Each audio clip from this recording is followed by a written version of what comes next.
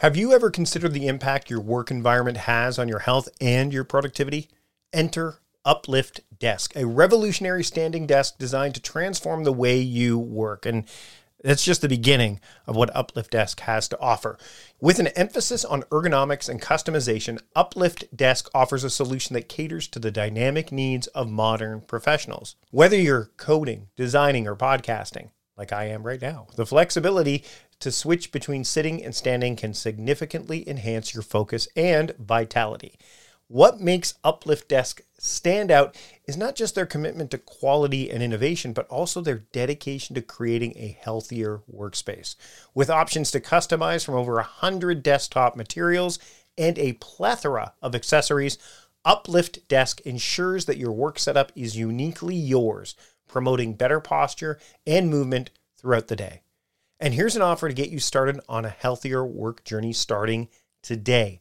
Go to upliftdesk.com/timecrafting for 5% off your order. That's upliftdesk.com/timecrafting to get 5% off your entire order. Your health, your productivity, your future self will thank you. Again, that's upliftdesk.com/timecrafting and get 5% off your entire order today. Have you ever had that heart-stopping moment when you realized you forgot the password to a critical account? I have, and that's exactly why I switched to 1Password years ago, and honestly, it's been a game changer. I can't do without 1Password, and I know that if you give it a try, you will feel the same way. And when you support our sponsors, then you support the show. So I encourage you to check out what 1Password has to offer. One of the things 1Password has to offer is it combines top-tier security with an award-winning design, making password management a breeze for anyone, anywhere. From the moment I started using 1Password, I said goodbye to the days of resetting passwords and worrying about security breaches. You see, 1Password isn't just about convenience. It's about saving you from the real cost of data breaches and the daily time suck of password resets. It works seamlessly across all your devices, filling in passwords for you so that you can sign in with a click. And the best part, all you need to do is remember one strong password that protects everything else. I've been using 1Password for as long as I can remember. My family is using it. Everyone in this household has bought in. It's, again, a game changer. It's completely transformed how I handle my digital security, and my family feels the same way. We've gotten away from using the same passwords again and again and again, or sticky note reminders, or having that notebook that says passwords I must remember. Plus, 1Password is trusted by millions, including giants like IBM and Slack. With 1Password, my digital life and my family's digital life is not only more secure, but infinitely simpler. And look, if you've ever been frustrated by a family member constantly asking for passwords, 1Password's secure sharing has been a total relationship saver for me. It's so secure that the Associated Press relies on it in high-risk areas, which means it's more than capable of keeping your digital life safe and streamlined. So why not make the switch? Protect yourself, your family, and your business with 1Password. It's the simple and secure way to manage your digital life. And right now, listeners of A Productive Conversation get a free 2-week trial at 1Password.com/productiveconvo. That's 2 free weeks at 1Password.com/productiveconvo. Again, 1Password.com/productiveconvo. Check out 1Password. I know you'll fall in love with it like my whole family has. Again, that's 1Password.com/productiveconvo for 2 free weeks. Check it out today. Hey, I'm Juliet Funt, and I'm about to have a productive conversation with Mike Vardy.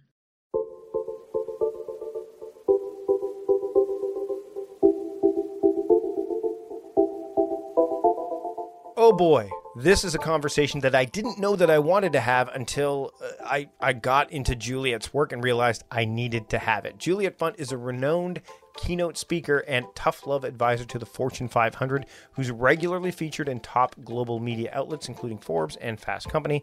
She's a white space warrior. We're going to get into that during this conversation.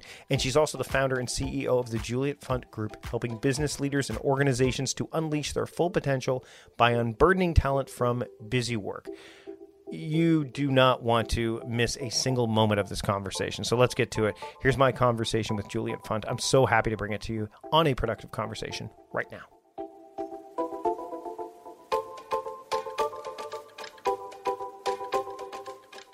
Juliet, I want to take a minute to thank you for being on the podcast and to putting this book together, because I think this is a book that a lot of people, there's a few books that have come out lately that I'm really gravitating towards. Oliver Berkman's got a new book out called 4,000 Weeks. It's phenomenal. Yes, I keep hearing about that. Indistractable by Nir Eyal, who's been on the podcast.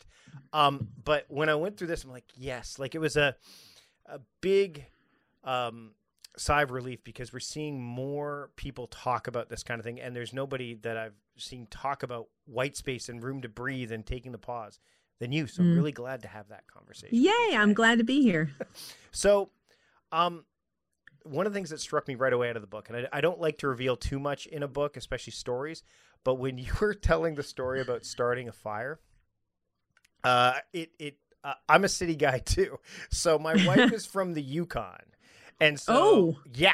So she's good at it. Good, yeah. I mean, to survive. And so, no, I'm just, no, but I mean, she's from a cabin in the backwoods without running water. They have a cabin in the backwoods. They have running water, but they have an outhouse. So, I mean, which we go there, it's quite lovely. But to go, when I was reading about that, and it harkened back to the time where I was like learning how to start a fire, my wife and my mother-in-law put the fire together. I'm like, oh, that idea of fire needing space, right? To be able to really, it got me thinking about, the putting the fire together. You think it's got to be all this stuff that'll let the fire, like that'll spark the fire. And when it comes to the things that we want to do and the things we want to accomplish, by cramming so many things in, we think about quantity, right? Like getting as much, but it's that space, right? So can we touch on that right out of the gate? Because I think a lot of people get so into let's do instead of like, wait, let's have that pause. Let's have that space that we need. That's actually the foundational metaphor of all of the work, is that you have a spark within you, and I do, and everyone does. And we need oxygenating passages for that space to ignite. And if we don't have them, that's when engagement falters and we're exhausted and we can't seem to touch any meaning in work because it feels so far away. Because as you said, we're just going and doing and doing. And this general idea of stopping and addressing the fact that work is not a pie eating contest is a critical thing that you must talk about before you move to how to have a productive day. That macro philosophy of more is not the answer, I think has to be unpacked in a really purposeful way by individuals and teams before they can even talk about tips or tools or productivity. Well, and one thing that you brought up again early on in the book, and you cited it because you had an interview with the author, or with the person who came up with it, and it's escaping me right now. But as soon as I mention it, performative busyness. Yeah, that's Juliet B. Shore. Oh, I love her. But so that's that phrase, right? Well, you just glanced over it, so let's make sure they hear it. Yep. Performative busyness. Yes. That's what we do all day long. It's one of my favorite pieces in the book. Well, and what I love about it is that so many people have said, well, it's expected of me. It's expected of me. They're making me this way. They. And there's a line where it says, like, it's no longer they anymore. It's now we've become acclimatized. It's just, you can't say, you have to take responsibility for it now. It's no longer just somebody else that's saying, this is the way it is. Like, no. It doesn't quite cop out that way. Can we talk about that a bit? Because I think that there's some tug of war that goes on there for sure. I think we should. I mean, to a certain degree, you always have to acknowledge the worker in a giant company who feels completely like a passenger on this ship that someone else is designing and driving and directing. And that's not a false reality. Right. That's not something that they're pretending.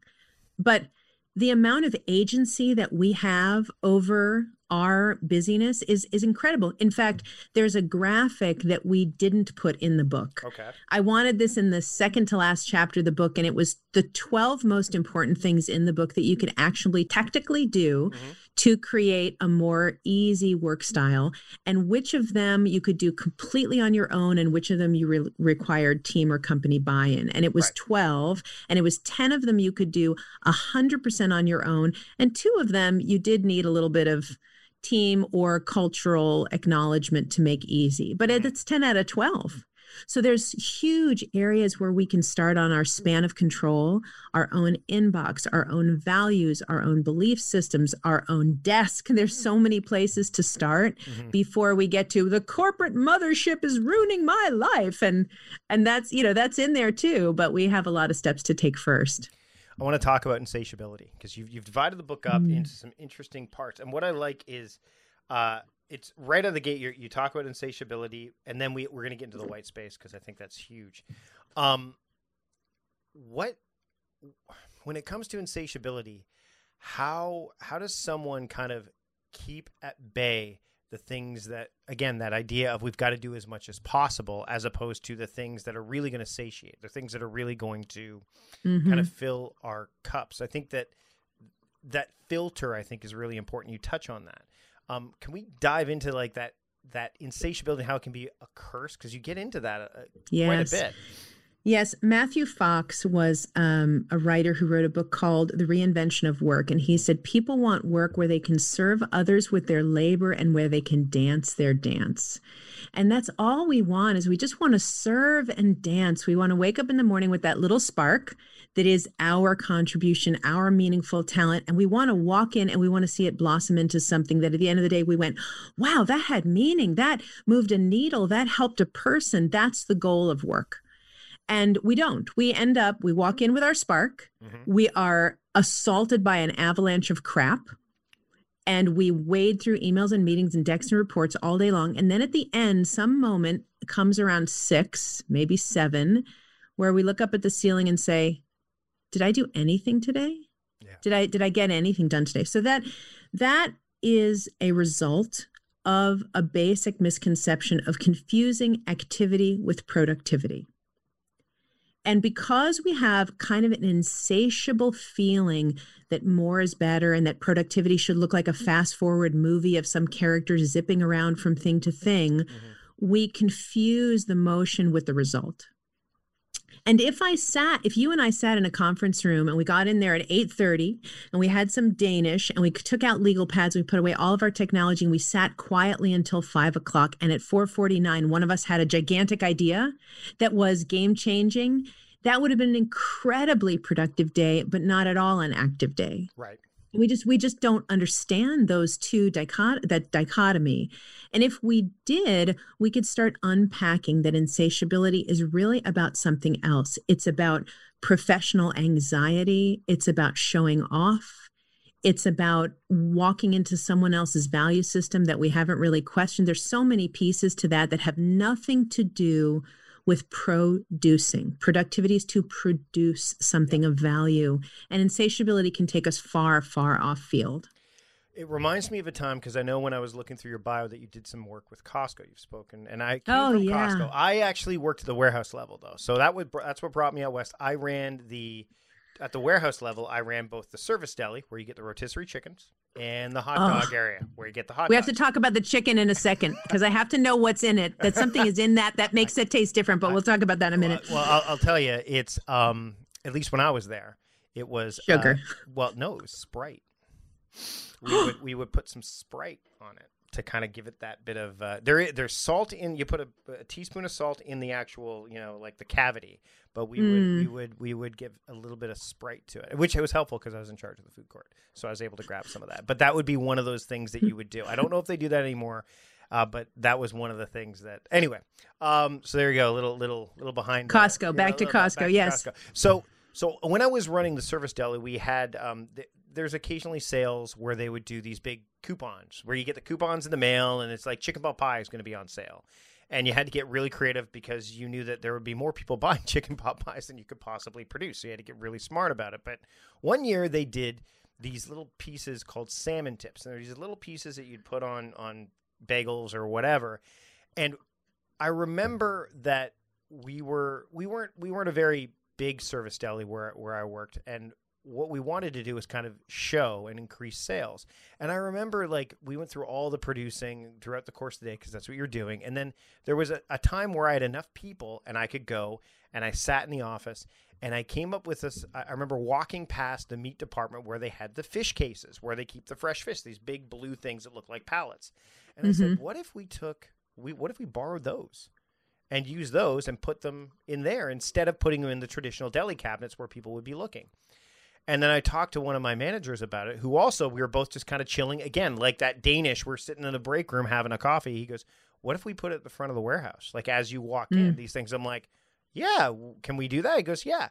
We did that, and we were number one for sales in salmon tips in Western Canada because he did that. Now, that may not sound like a lot. It's a big, like, wow, big deal, Mike. But we would never have done that if we didn't not just take the time to set aside, but had the mental space, the bandwidth to be able to do it. And it brings me to the old John Cleese idea of the two things you need to be truly creative are time and space. You have so much time, but no space, you feel constrained. You have so much space, but no time, you feel rushed. In the book, you talk about these pauses, right? And the pause comes up, the white space. And what was interesting is that you do have a diagram in here where it shows, like, early on in the book where it's like we had these breaks, but then what did we fill it with, right? So can we talk about the importance of the pause, but also making sure that they're used properly, that they actually can result in something? So there's so much to cover there. I know. The idea. So there is one element that's missing in modern work that the entire book is about. And if we had it back, everything would feel different. We would feel calmer, we would have ease, and we would touch meaning every day. And that's the space you're talking about. We call it white space because in the old days of executive coaching, when I would look at a paper calendar of an executive, I would be looking for how much white space, literal white. And we knew from watching patterns that that white space was an indication of how much possibility that day could hold. And you see throughout the book, there are examples of, if you show me a really productive, amazing leader who's achieved great things, they take this kind of space for granted. Jeff Weiner, who has blocks he calls nothing on his calendar, Phil Knight, who had a chair that was in his living room that was only for daydreaming. And leaders who build space in, you'll notice you didn't have the idea about the salmon tips sitting in a meeting about salmon tips. No. Or a status meeting that we normally, there was no expectation. I think that's the key thing, right? And you were moving, you were doing the old managing by walking around because you had space. And so you saw the blue pallets. And so this kind of ideation that comes from space feeds the fire, and not just, and this is so critical, not just in the sense of our recuperating, because when most people think of white space, the first thing that comes in their mind is rest. They think, I need space so I can go, I'm so exhausted. I'm so burnt. I need to just stare at a window for a while. But that's only 25% of the way that professional people use space in the day. They also use it to ideate, reflect, create, construct. One of my favorite stories in the whole book is a guy named John, who's a security guard. You might remember this story. But he is a security guard, which means that 5% of his job is assigned to action and 95% is waiting to see if anything happens. And in that waiting, he has actually created so many patents. He's a very creative thinker, but he's created so many patents that he has the #1 patent record in his company, which is a Fortune 200 company that prides itself specifically on patent creation. And the nuances of that story that I love to highlight, first of all, are no one is judging the validity of thinking in his day. That he's using thinking because he has all this space, but no one's sitting there going, what are you working on? What are you working on? What are you working on? While he's trying to follow a muse. There's nobody interrupting him doing that. The other punchline of the story is that twice he was promoted into the innovation department because they saw this amazing track record that he had, and he tried, but he found that the jobs he was given were actually preventing him, literally preventing him from being creative. And 2 times now he has been voluntarily re-demoted back into security because Inside innovation, he has to do too many tasks that aren't really free. Right. And so when you think of white space, you're going to think of the busy day and then the pauses in the day that are going to be interlaced. It's really important to understand that they are for rest, but they're also for a lot of other things. And you mentioned filling, so let me just touch on that briefly. Sure. Imagine the moments of the day like a set of piano keys that are touching, and we want to open them up and interlace them so there is space, not just a 30-minute chunk, which is kind of executive style white space, but 30 seconds, a minute, 2 minutes, manageable, interlacing, oxygenating space in the course of every single day. And we have a problem, which is when we do that, we have intense impulses to fill the open time. Intense impulses. If we see a block on the calendar that's unfilled, if we finish a project and we sit at our desk and we think we should take a little space, we instantly reach for the phone because we have no idea how to sit in that moment. Or, I'm sorry, we're on a podcast, but podcasts become, for me, a primary filler. If I have 3 minutes while I'm folding laundry, those AirPods go in and I'm podcasting away. But it's all preventing us from understanding that when we step into the real space, that all sorts of things are waiting for us, that our minds, they're just queued up outside the door, ideas and insights and revelations, and there we are, too busy to hear it. And so, as you can see, I'm incredibly passionate about this one simple shift, but it really is, if we could make it, it changes everything. Have you ever looked into fasting and thought, I love the benefits, but I can't go days without eating? Well, that's where Prolon comes in, transforming the fasting experience with a plant-based nutrition program that tricks your cells into thinking they're fasting without actually having to stop eating. Developed through decades of research at the University of Southern California Longevity Institute, Prolon is not just another diet, it's a scientifically backed program designed to support your body's natural processes. Now keep in mind, this isn't about cutting out food. It's about providing your body with the right nutrients to enter a fasting state while still eating. The program includes snacks, soups, and beverages, all carefully designed to support healthy blood sugar levels, cardiovascular health, and even reduce abdominal fat. And the convenience, well, it's unmatched. Everything you need comes in one box delivered right to your doorstep. Thousands of doctors now recommend Prolon for its health benefits, backed by Nobel Prize-winning science. So if you're looking for a way to kickstart your health journey with all the benefits of fasting and none of the hunger, Prolon is the answer. And right now, Prolon is offering a Productive Conversation listeners 10% off their 5-day nutrition program. Go to prolonlife.com/timecrafting. That's PROLON life.com/timecrafting for this special offer. Again, that's prolonlife.com/timecrafting. Check it out today. Ever caught yourself marveling at the seamless magic of everyday tech, like how noise-canceling headphones block out the world or the sheer bliss of meeting-free Fridays? Now imagine if there was a way to bring that kind of magic into selling online. Well, guess what? There is, and it's called Shopify. From the moment you decide to launch your online shop to opening your first physical store, and even when you're pinching yourself because, yes, you just hit 1 million orders, Shopify is there to guide your growth. Whether you're selling shipping supplies or the latest productivity tools, Shopify supports you everywhere with their all-in-one e-commerce platform and in-person POS system. The checkout? Oh, it's a breeze for your customers, converting up to 36% better than other platforms. And with Shopify Magic, your AI-powered assistant, you're selling more with way less effort. And you won't be alone in your Shopify journey because Shopify powers 10% of all e-commerce in the US, supporting giants like Allbirds and Brooklinen and millions of entrepreneurs across 175 countries.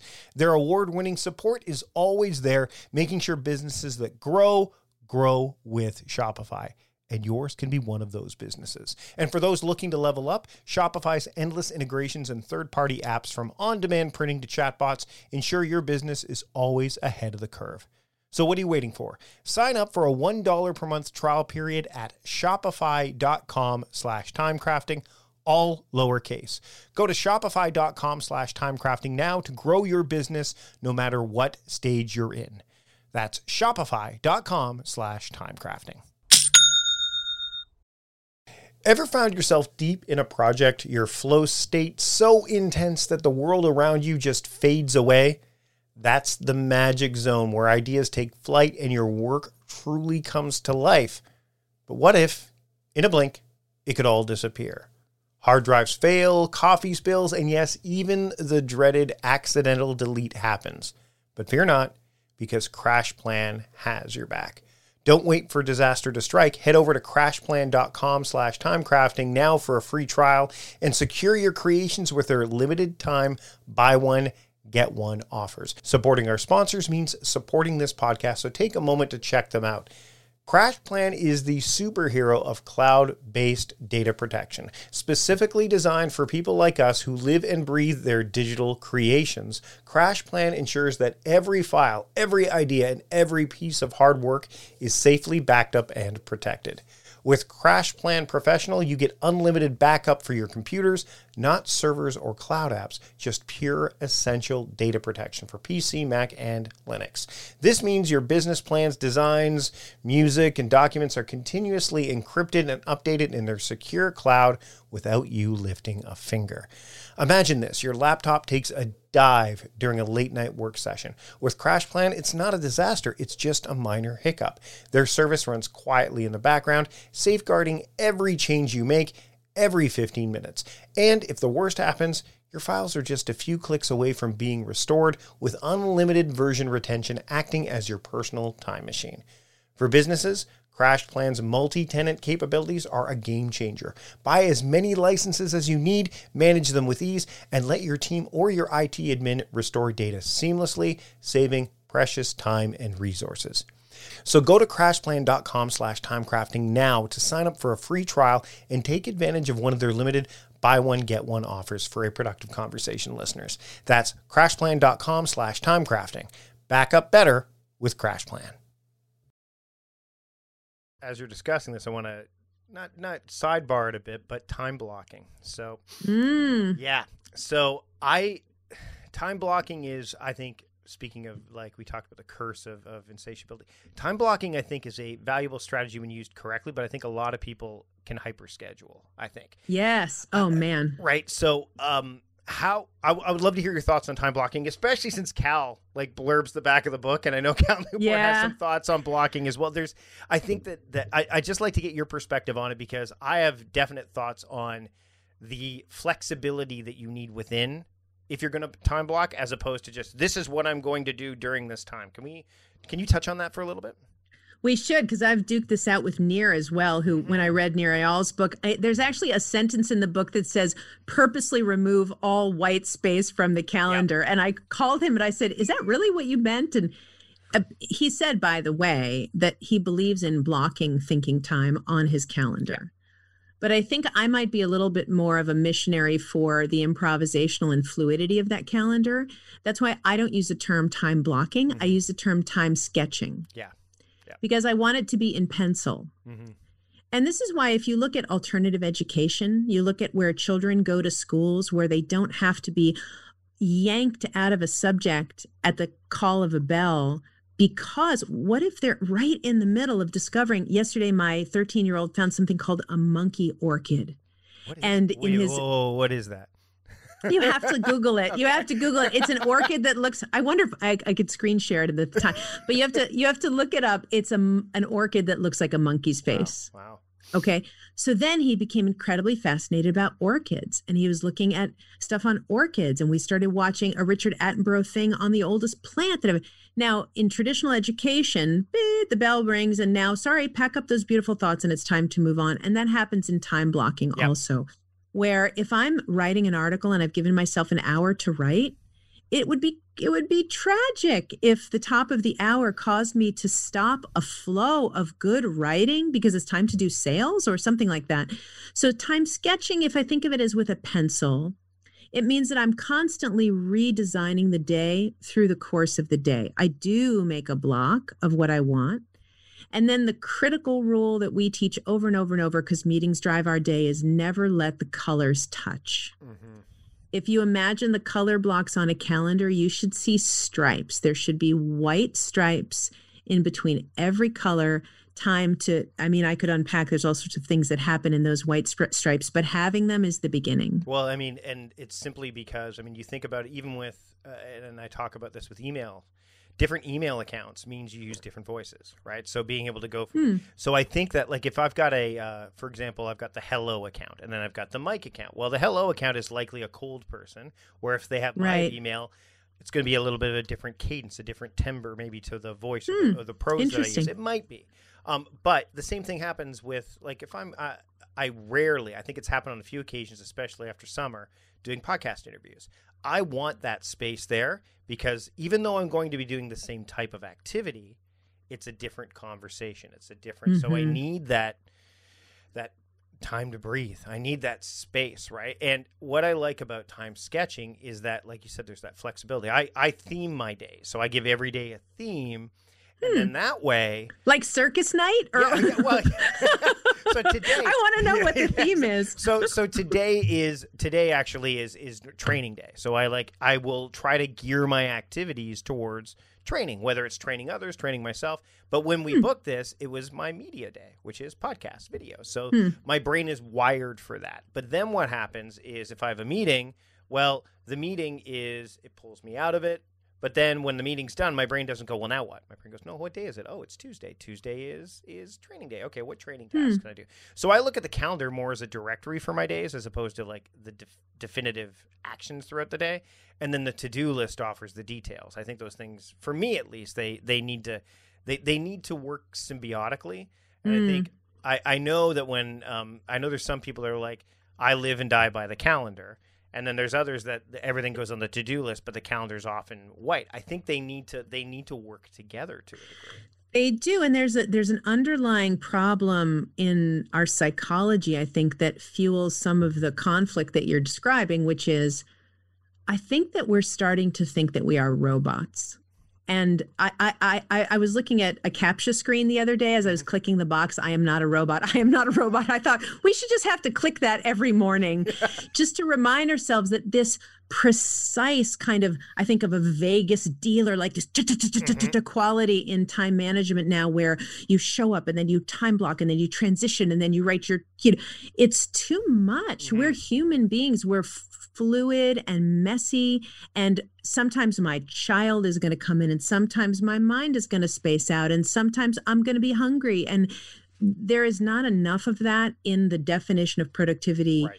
And productivity is getting tighter and tighter and tighter as we try to combat the challenges in front of us. And I think that the new productivity as we go forward is going to have to be spectacularly gentler, just in that same soft, loving, real way that we all behaved toward each other in the first 2 months of the pandemic, where everybody was frail and kind. This is going to have to be part of productivity now, too, because we are not robots. Right. And what I think is fascinating about work that you do, Cal, again, I mean, all of us are exploring productivity from a different vantage point because, I mean, if you've been in the space for a long time, you see it. I mean, and it's interesting because you said productivity is getting tighter and tighter. It's like the grip of quantitative productivity is being like, but we can see this, we can touch it, we can count it. Inbox zero, great example of that. Like, I got through all my emails today. That must have been a productive day. I'm like, really, was it? Like, was it? Was it? You know, and whereas qualitative, this is the kind of stuff that's going to, that's humane, like as opposed to the inhumane stuff that we're.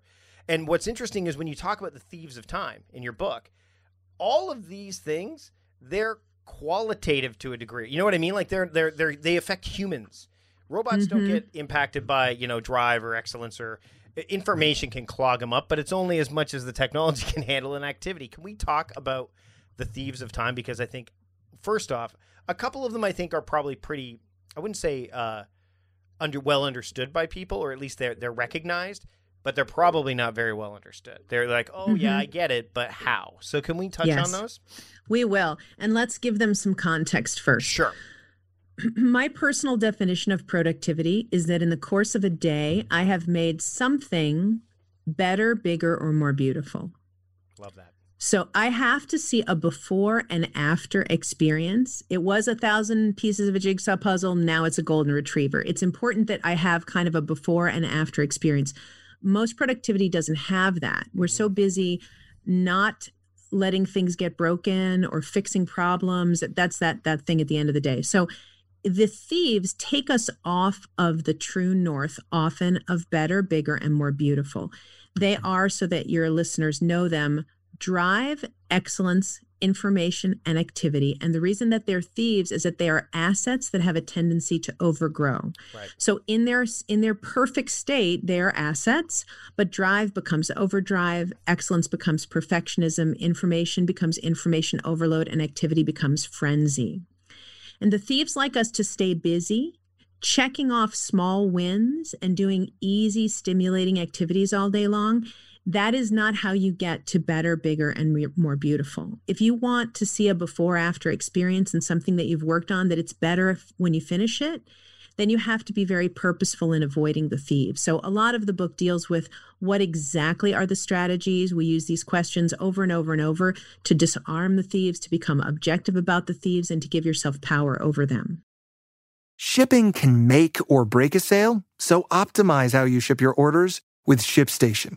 They make it easy to automate and manage orders no matter how big your business grows. And they might even be able to help reduce shipping and warehouse costs. So optimize and keep up your momentum for growth with ShipStation. Sign up for your free 60-day trial now at ShipStation.com and use the code POD. That's ShipStation.com with the code POD. As you bring this up, I can't help but think of the phrase that came up when Getting Things Done kind of reached a real height of popularity, but the idea of polishing the runway, right? Like the 4 horizons of focus, and people are just spending a lot of time polishing the runway. It's the small things. They never really get into the sky. They're just spending so much time. Yeah, I like that. That's those small wins. Can we, oh man, so much that I want to get into, but one of the things that I really love is just the title of the book says a lot. A Minute to Think. How do you give someone the understanding and the know-how and the even the comfort of knowing that it's okay to take a minute to think? Because I've done this exercise in my talks where I've said we're going to do absolutely nothing for a minute, and we don't. And I've got some improv and stagecraft background, so I will like shift and you could see people, they're like, like they're like, it must be almost over. And very rarely do I actually do the full 60. I do like 42. Right. Like I used to do that too. Right. And it's like, because no one really understands how long, like a minute is a long time when you're actively in it, right? Like when you're, most people don't realize there's a lot of power there. So can we get into that? Because I think a lot of people go, I don't have a minute to think. Like, what are you talking about? Yeah.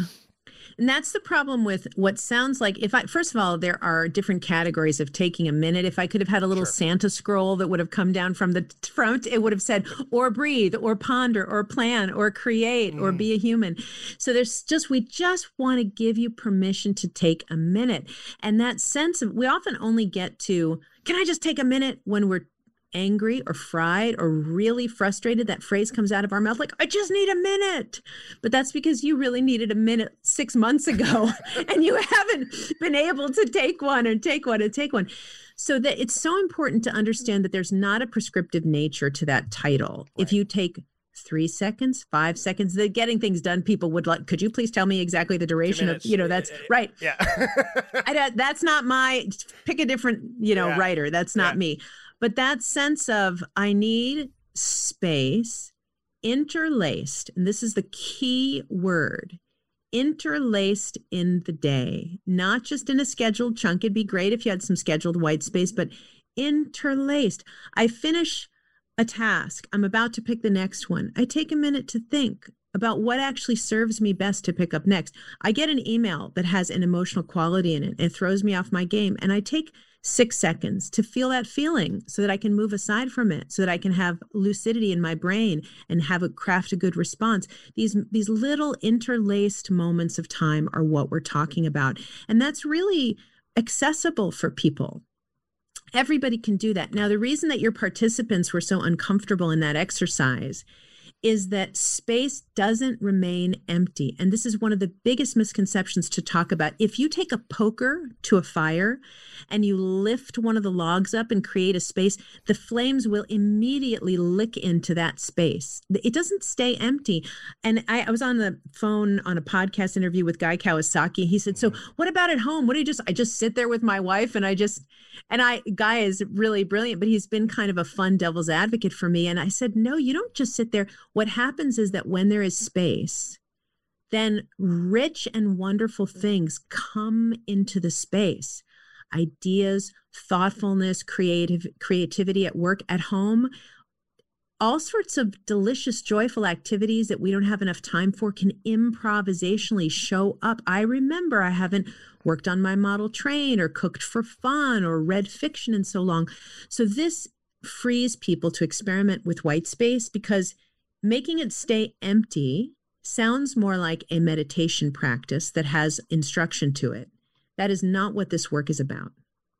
It fills, but it has to be open in the first place to fill with better stuff. Right, right. And I noticed that as I've gone through my journey with productivity, and I would say I started with the let's get as much done as we can. And the definition has shifted to the point where it's like, it's about getting the right things done, and you can't get the right things done if you cram your day, your time with so many things, because there's no way for you to even know if those are the right things.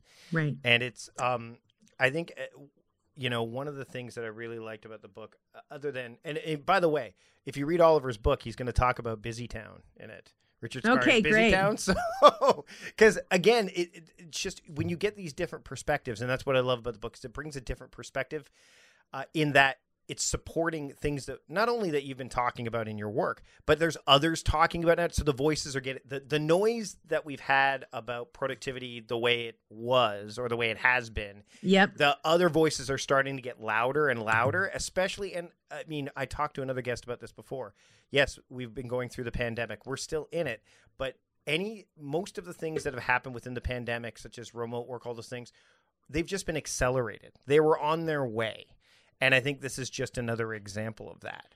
And let's unpack that a little bit too, because don't blame COVID. No. I've been doing this work for 22 years, going into teams that are so fried they can hardly stand it. So we have to just be so careful that we don't make a temporal association with the negative forces that we're fighting. This is not only pandemic related. I think the pandemic has thrown a really frightening extra layer. Yes. Really, really frightening. And I think we're going to have to work very hard to undo the norms that we've acquiesced to during this period as the workday has expanded, as meetings have expanded. Talk about not being a robot. People are just going to break. Yeah. But it's so important to acknowledge that this has taken decades to get us to where we are right now, and that the stats about busyness were terrible before. And the interesting thing is the things that have been helping us through this are the human things, the humane elements. And so if we can add that humane element to productivity, which is what you're talking about in this book in so many ways, I think that we're going to be. And let me just throw in one more thing, which is that interstitial piece I come back to over and over. What leaders who have heart are doing right now is they're giving their teams a wellness day. Some of them are giving them I just read an article about wellness weeks are starting to happen now. It's really good, and it's totally from the right place, but it's kind of a little bit analogous to taking a starving person and giving them a binge once a quarter. Fair enough. Yeah. So it is the interstitial presence of space. And you talked about permission. I was editing the book, and we do this thing where we go through and look for repeated words, because sometimes as an author, you have a word you love and you say spectacular too many times, or whatever your love word is. Interesting. You've probably heard me say, what's interesting? Interesting. I say that a lot. I just said unpack twice. But the word permission is in the book 31 times. And I went to the editor and I said, that obviously I got to start thesaurusing that one, right? And she said, no, permission and permission and permission. This is what we need, is for it to be normal, to stop, to breathe, to think, to step back. When it's normal, everybody can do it without fear. Yeah. How, as we get close to wrapping up here, I want to ask a quick question about certainty, because one of the things that I think I've done, and going back to the theming of my time, for example, is like every Tuesday I know that that's what that day is. So I'm engineering or manufacturing some level of certainty throughout my days. And I'm not fighting against that because I think a level of certainty gives that comfort and it allows a place for space to live, right? So that, you know, I'm not going to look at my to-do list and go, oh, I didn't get it done today. When's the next natural day? Because for most people, the next natural day would be tomorrow. For me, it's like, oh, it's the default day isn't tomorrow. Do you think that when it comes to we need both certainty and uncertainty, but when it comes to some of the stuff you're talking about in here, a good deal of it actually, that creating or cultivating some certainty around these things can be helpful? Or do you think that it's something that might be misguided? Like it might be misguided to try to look for that certainty or to try to engineer that certainty around some of, like, for example, the spaces. Remember we talked about the spaces, like I'm going to leave gaps and, oh no, they're filling with things that they shouldn't fill with, right? Oops, that was a engineering failure of sorts. So can we touch on that a little bit? Do you have any thoughts on that? It's like kettle corn. So kettle corn is good because it's sweet and salty. And that coming together of two things is a really good thing. So that sense of I can be certain and I can be flexible is something that we need definitely in our use of space. But I think that we need to err a little bit more now on the side of certainty because there's so much ambiguity in every other area of life right now that if we could find three things that we're going to say, I'm going to non-negotiably give myself space in three places, it becomes like a handhold. And sometimes those baby steps places of where to take space can be so gentle and accessible. My favorite sip of white space is the very first moment when between opening my eyes and getting out of bed. Just to take a second to orient myself to the day, or to sit down at my desk and take a second to orient myself to the professional day, this is manageable for people. Little tiny tricks and tools, like every time your computer or your phone is restarting, to not do something else during that time and just take a little sip of forced space at that moment. Or I love to use the hand dryer in a public restroom instead of the paper towel because I got to sit there for 40 seconds and that wonderful forced experience of space. So I'm talking about manageable, tiny training wheel steps. I think for those, we should go toward an approach of certainty. I am certain that I need some space. And then from there, I'm going to be flexible because balance is like the stock market. It goes up and it goes down and it goes up and it goes down. And sometimes you're a maniac. Sometimes you're a week out of a book launch. And sometimes you're in the first month of a pandemic and you don't know what to do. So there are so many places that we are going to have ambiguity. I would probably vie for more certainty. You bring up the jigsaw puzzle earlier, and I thought about this because I'm a big, like, morning and evening routines kind of look like a jigsaw puzzle to me. The edge pieces, right? Like, you know what the edge piece, you're far more likely to know what that is, right?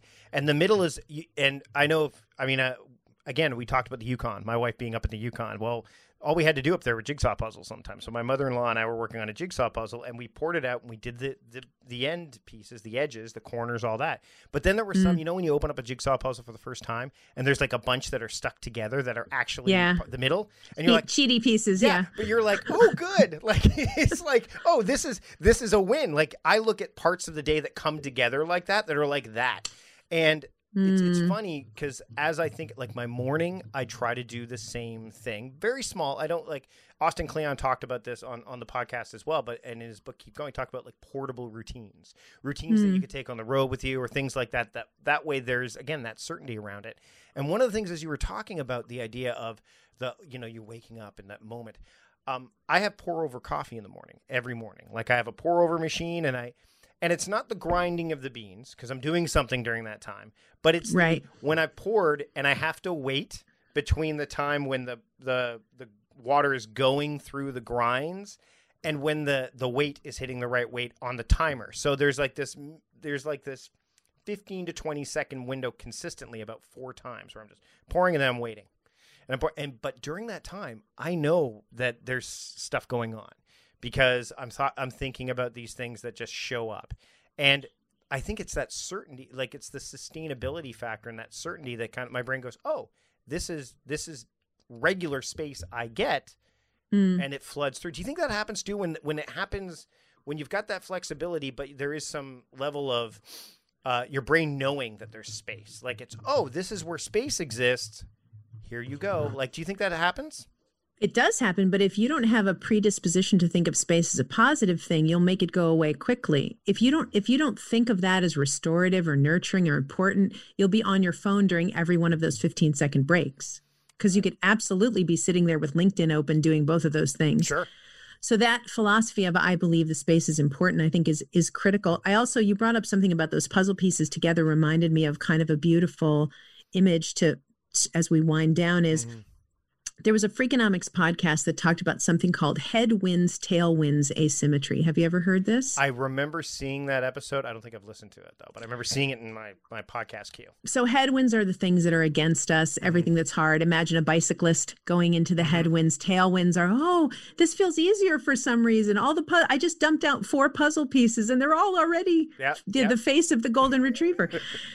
So that sense of, we have an interesting quality that when bicyclists are against a headwind, they complain about it, they notice it, they feel it, they think about it all the time. And when they're with a headwind, they just think that they're a good bicyclist. Yeah.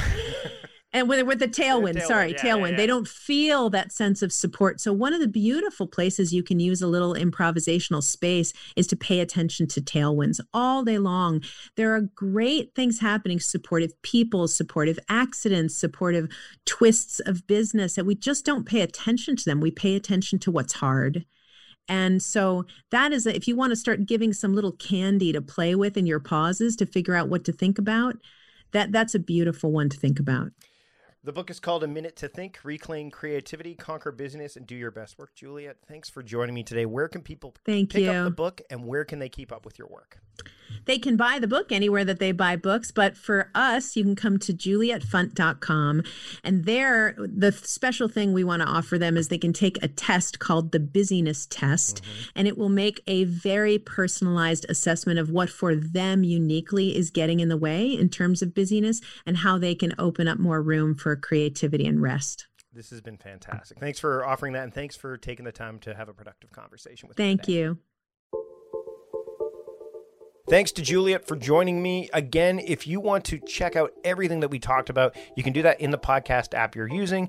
And you can also go to productivityist.com/podcast398 to make that happen. The other thing you can make happen is hit the subscribe button. You can do that on the website as well, but you can easily do it on the podcast app that you're using, whether it's Spotify, Overcast, Apple Podcasts, Google Podcasts, whatever. You can subscribe to the podcast quickly and easily there, getting access to all of the archives in a simple and quick manner, but also access to any upcoming episodes that we have. And the next episode, I'm talking to Ron Friedman. You don't want to miss that conversation, because we're going to talk about decoding greatness. And again, I've talked to Ron before.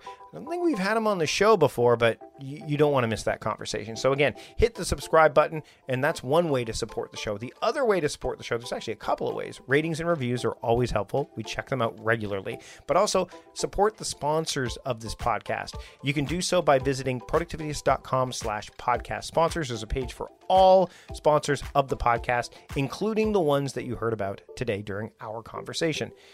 That's it for this episode. Thanks so much for taking the time to join me. Until next time, I'm Mike Vardy, the host of A Productive Conversation with Mike Vardy, reminding you to stop doing productive and start being productive. See you later.